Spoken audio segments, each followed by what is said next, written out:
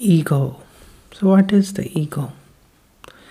And you will find a lot of mindfulness teachers telling you that ego is just the opposite of having peace and mindfulness.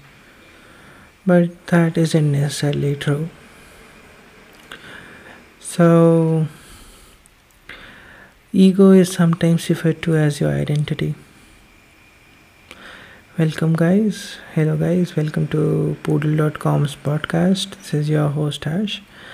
And I want to talk about what ego is and why is it considered so negative. So, ego is sometimes referred to as your identity. Like when you're born, you're just born empty. You don't have any identity. But then your parents give you a name, and this gets attached to your identity. Then everybody recognizes you with that name.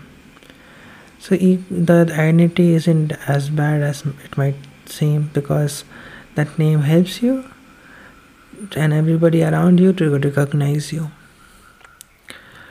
So after that,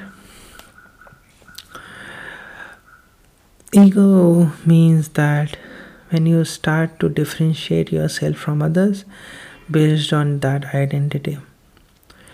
Like if you have an identity, then that's good because that helps people to recognize you. Let's say if you're a doctor, then that's your identity, and a lot of people who need a doctor would come to you. That's a good thing.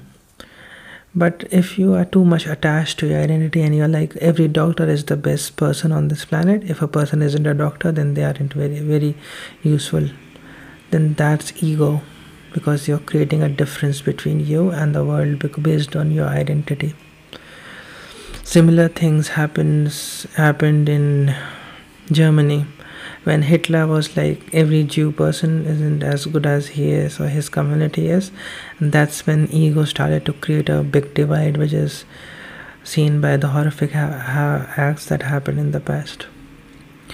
So we could see that how identities are good to help us identify us and our people around us, but it could turn ugly if we start to differentiate ourselves from others based on our identities.